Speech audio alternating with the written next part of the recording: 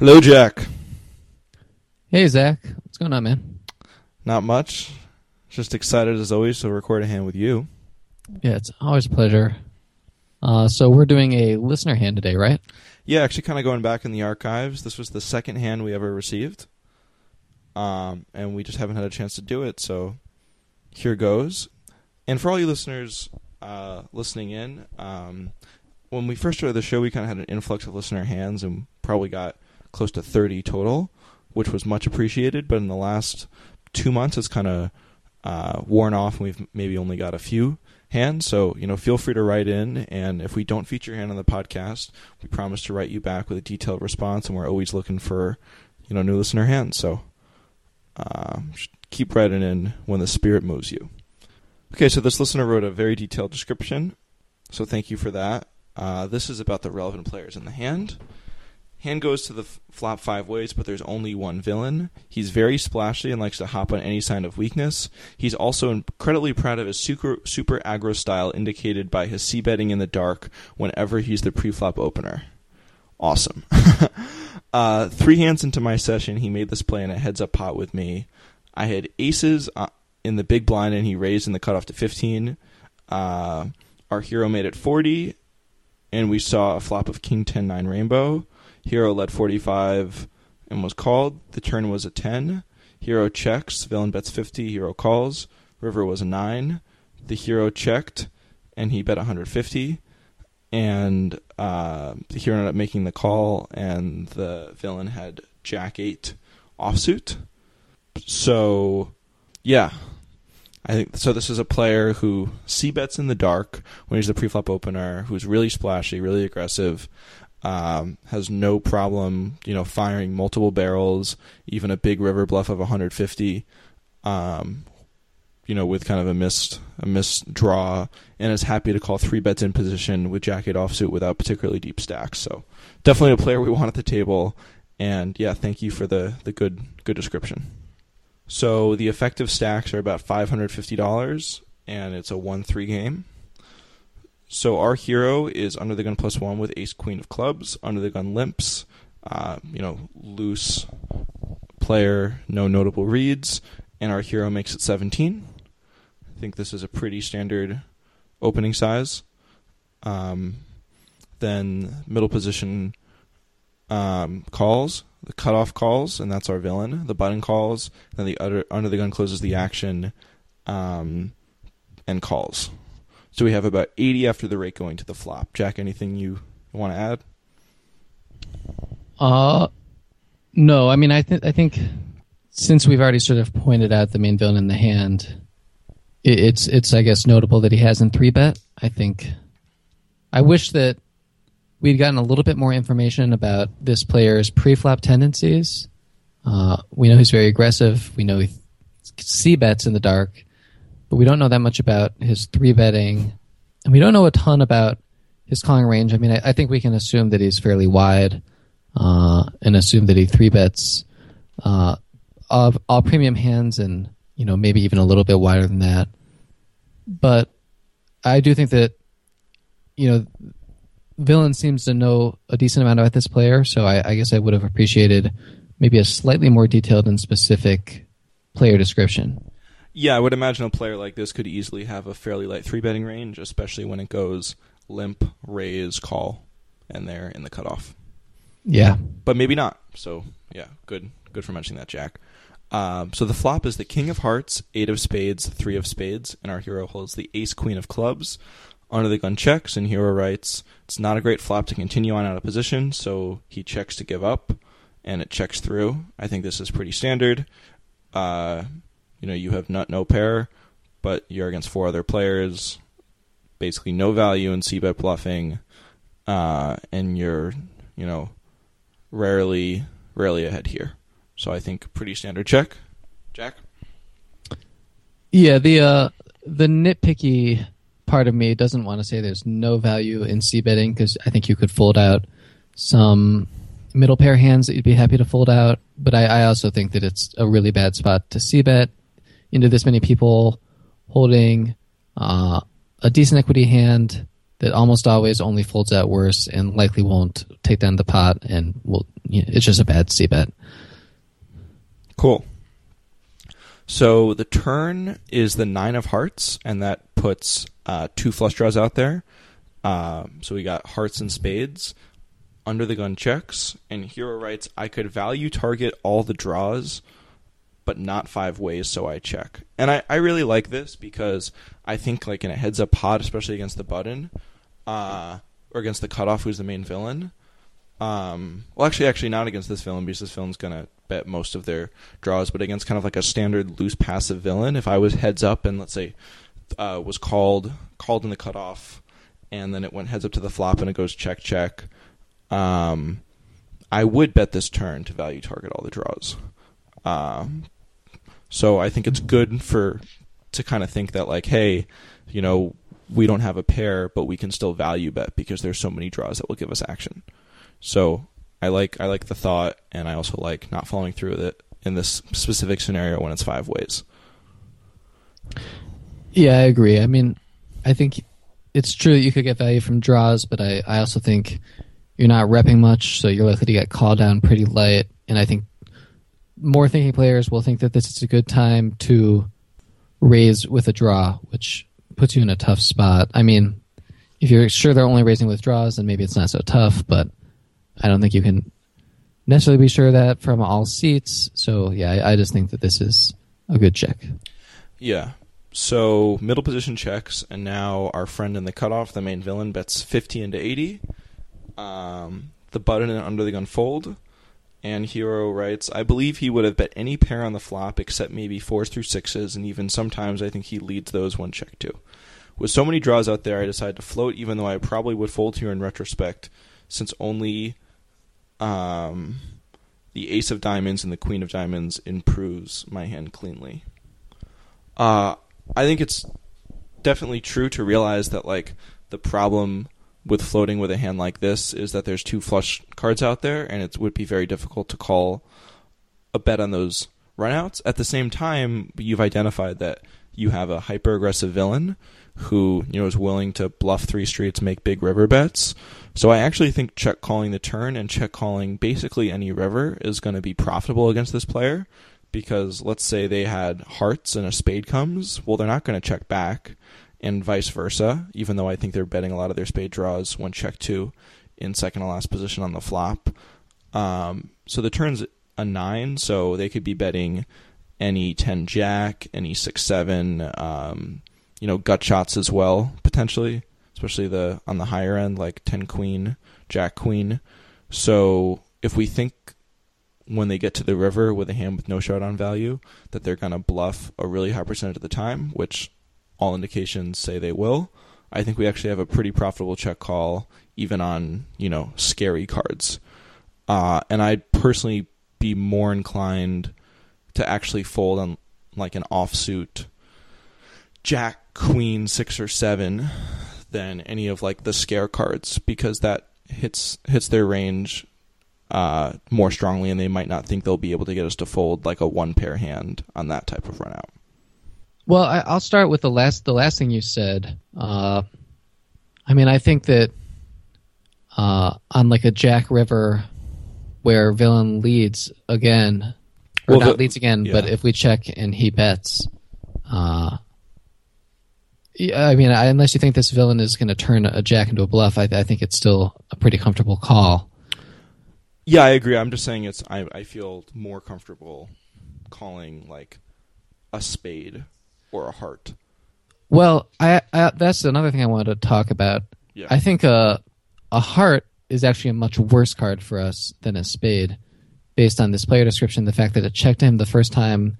If he had a spade draw, and he would bet it on this turn. I'm not saying it's impossible that he could check a spade draw on the flop and then bet it on the turn, but I think based on this player description, it's likely he would have bet that spade draw on the flop, and very likely that he would bet a turned heart draw. Mm. Yeah, you're right. I think maybe we could fold to a heart on the river, just because. Yeah.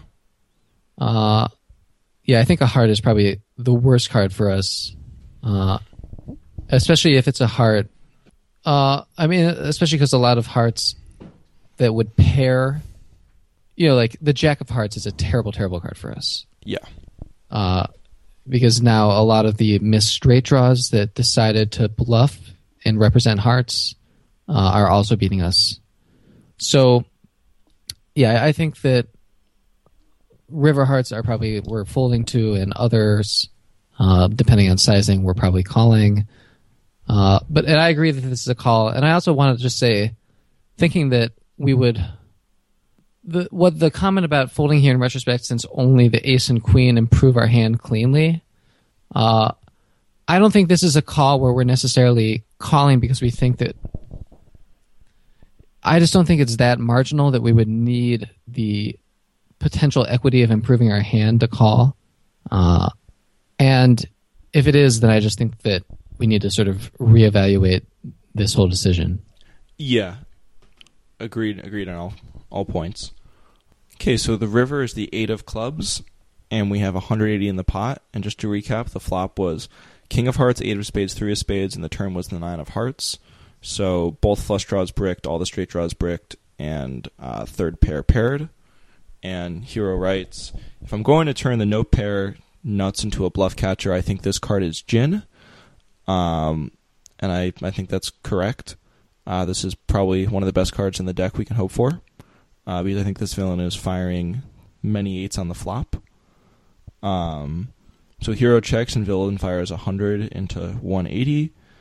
And, given the analysis so far, this seems like a pretty straightforward call, and Hero, agrees and makes the call. Yeah, I think that, there are so few hands that we should be worried about. 8s, heart 8s, makes sense, but it's a pretty slim portion of the range. All the draws brick. Yeah, I think that it's a clear call.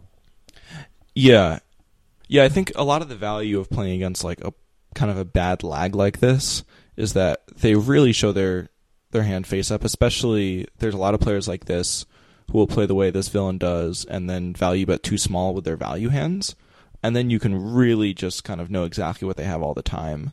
Because a player like this is just so frequently betting the flop with any draw they have and has such a wide range that when this run out happens, it's just a very easy check call over 2 streets. Because sorry. Yeah, I was just going to add to that not only are they betting out draws on the flop, but they're also betting so many value hands. So their range is just essentially all draws on the turn, with some 9s and some very occasional weird slow plays. But then when the 8 pairs, a player like this is rarely going to be value betting a 9. So when the player bets 100, it's just, I think you're good such a high percentage of the time. Yeah. And, for people, I think we have a tendency to be unbalanced because we're taking exploitative lines. And I think the lesson to learn from this player here is that if you're going to semi-bluff the turn and a good player calls you, don't barrel the river because you're just so unbalanced. And it's okay to be unbalanced if it's for exploitative reasons for the rest of the table. But you just realize when you have to give up in a spot like this. I mean, I think that clearly this, who knows? He could have an 8. We don't have the results yet, but this player almost certainly should be giving up with all of his draws. I mean, to think that we're saying that ace queen is such a clear call here, that it just really means that he should be checking to give up with all of his draws.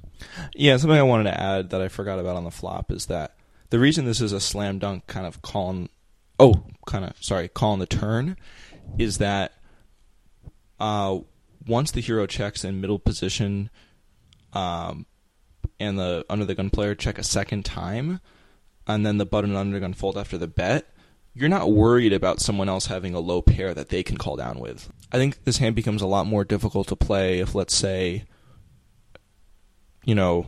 you check back in position with ace queen and you're on the button, and then it checks to the villain who bets 50. Yeah, so everyone checked a second time, but rarely are people leading out with 8s and 9s here. The first 3 players in the field, and they will be calling, and they're ahead of you. So the reason that ace queen is a clear call is because you're essentially closing the action. Middle position can occasionally have an 8 or 9, but you're less worried about it. Where if you had, I think, even a second player left behind, even if they check twice to the cutoff, like let's say you had a middle position and a hijack before the cutoff, and the cutoff bets and it's around to you, then I think it might even be able to be a fold. Yeah. Yeah, that's that sort of concept is outlined really well in some of the books we have. We have a post just for people who have forgotten or are new to the show about books we really highly recommend. It's on our site, justhandspoker.com. Anyway, some of those books, I can't remember which one. I think it's the Ed Miller, Poker's 1%, talks about how your responsibility for defending is smaller the closer you are following the player in multi-way pots. So, for example, if you're the first person to be defending a player's bet in a 4-way pot, you have a much smaller responsibility to defend than the player who would be the last person to defend.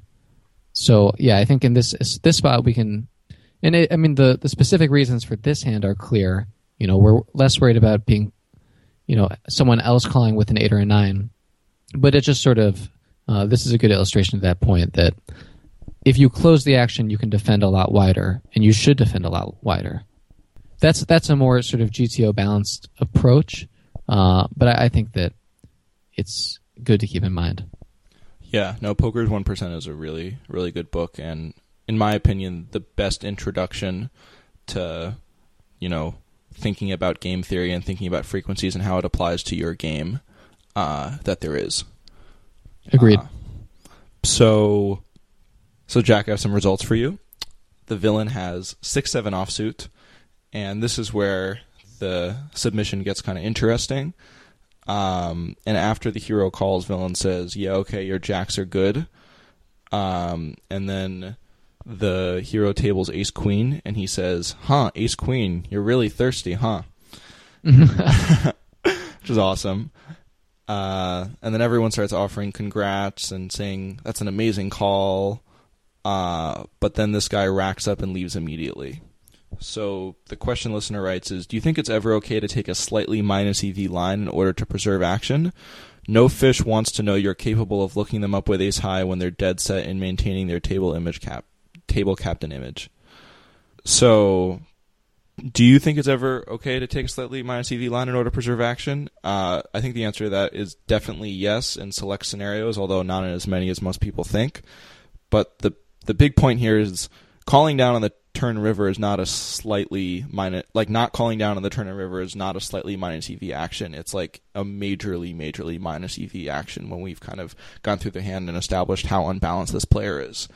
So I think there's something to be said for like occasionally when the situation warrants it, but not enough as you probably think to whoever's listening.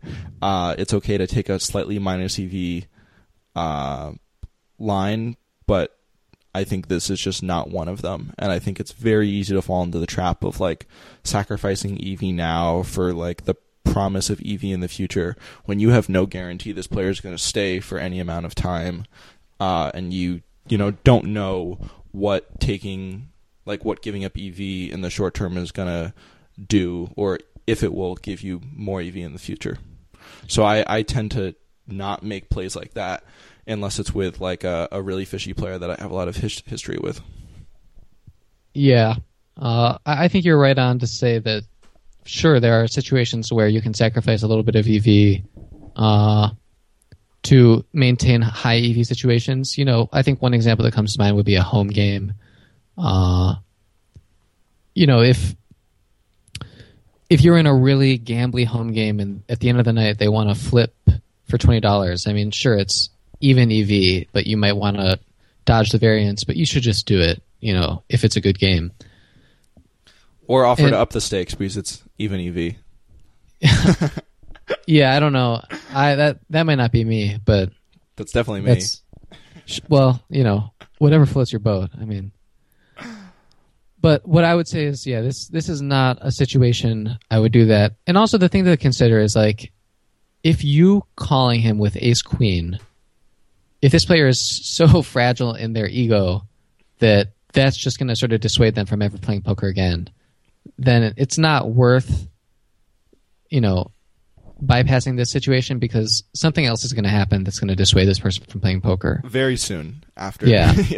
Yeah. I mean, for losing players, especially players who know they're losing players, and maybe this person's not a losing player, and in which case I'm sure they'll be back. But maybe this person is a losing player, and sort of there's the equation of like, how much fun or sort of satisfaction do I get from playing poker versus how much money I'm losing. And if it's that close, then I just, if it's that close to this player that the amount of fun they're having is not worth getting called by you with ace queen, then I would just call, because it's not worth keeping them in the game, because they're probably going to leave anyway. So one more thing that the listener writes in is, in retrospect, the thought crossed my mind that I could min-raise in this spot, and while maybe folding out his small pocket pairs, I could also avoid tabling the ace-high call. Yeah, I mean, I think for the reasons described, we shouldn't be min-raising in this spot.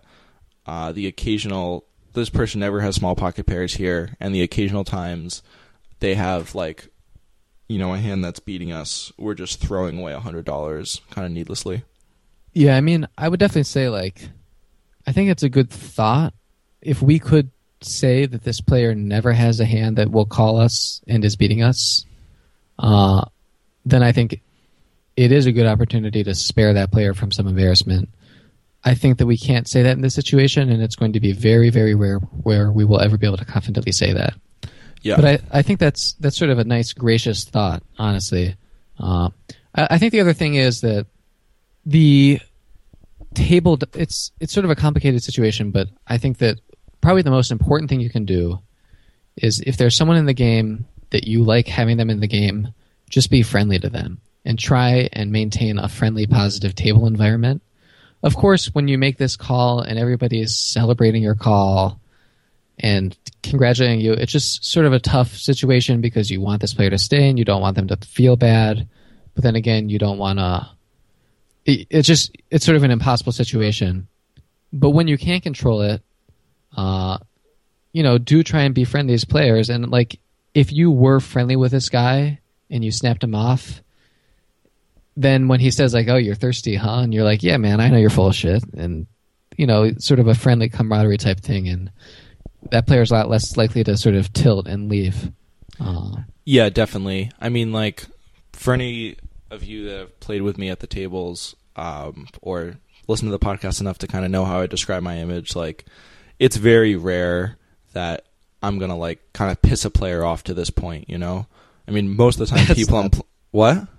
Well, that's not true. But some people, there's nothing you can do. Some people don't want you to be friendly. Some people are just sad. Yeah. But anyway. You know what I mean. I know what you mean in this situation, yeah. Yeah, like, I mean, most of the players I play with think I'm a big loser in the game anyways, and want me to stay.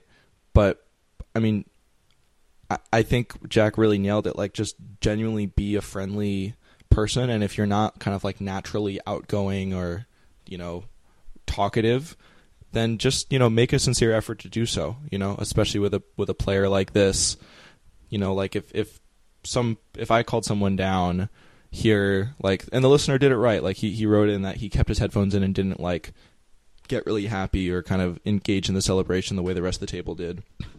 I think there's a big difference in, like, the player that bet here's mind is if you, like, snap call, table your hand, and kind of just act like you're a boss, for your own ego, versus, like, taking the time, taking 20 seconds for his ego or something and tabling the hand. And when he says, "Oh, you're thirsty," be like, "Can't fold ace high here," something to the effect of that. I think that just gets received a lot better. And I've definitely played with a lot of, younger, better players, whether they're, break even, slightly losing, or, semi-pros and pros, who will often kind of, like, make hero calls and just, like, table their hand instantly kind of for their ego, and just do things to kind of self-validate themselves. which, correctly rubs a lot of players the wrong way. So I think avoiding that type of behavior is the first step, and then the next is just being a friendly person at the table, and I don't think you'll really have any problems with this in the future. And like Jack said, yeah, there are some players that I piss off, but it's the type of player who, if they get stacked in a given spot, are going to be pissed off no matter who's doing it and what the atmosphere is. Mm-hmm. Right.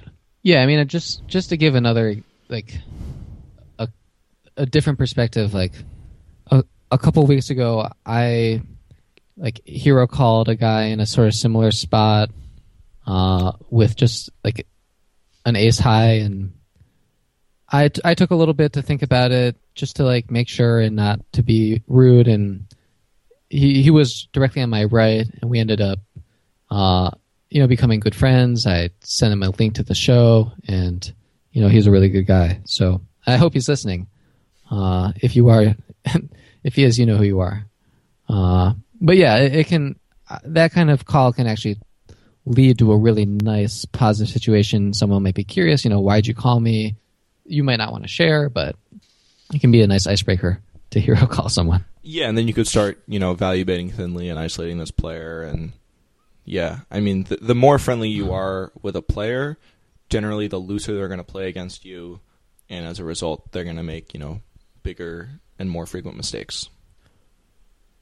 So, yeah, thanks for writing in. I think this was a interesting hand and also some interesting questions, kind of just about how to conduct yourself at the table. And I think in this spot, you hand to whoever's listening, because you didn't write your name in, to whoever... Fuck.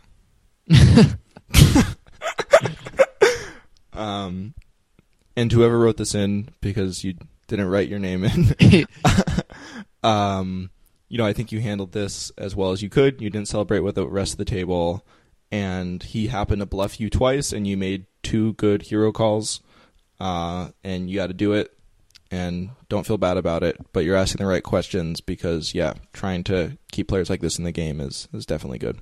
All right. Cool. Yeah. Hi all, Jack here. Thanks again for tuning in this week.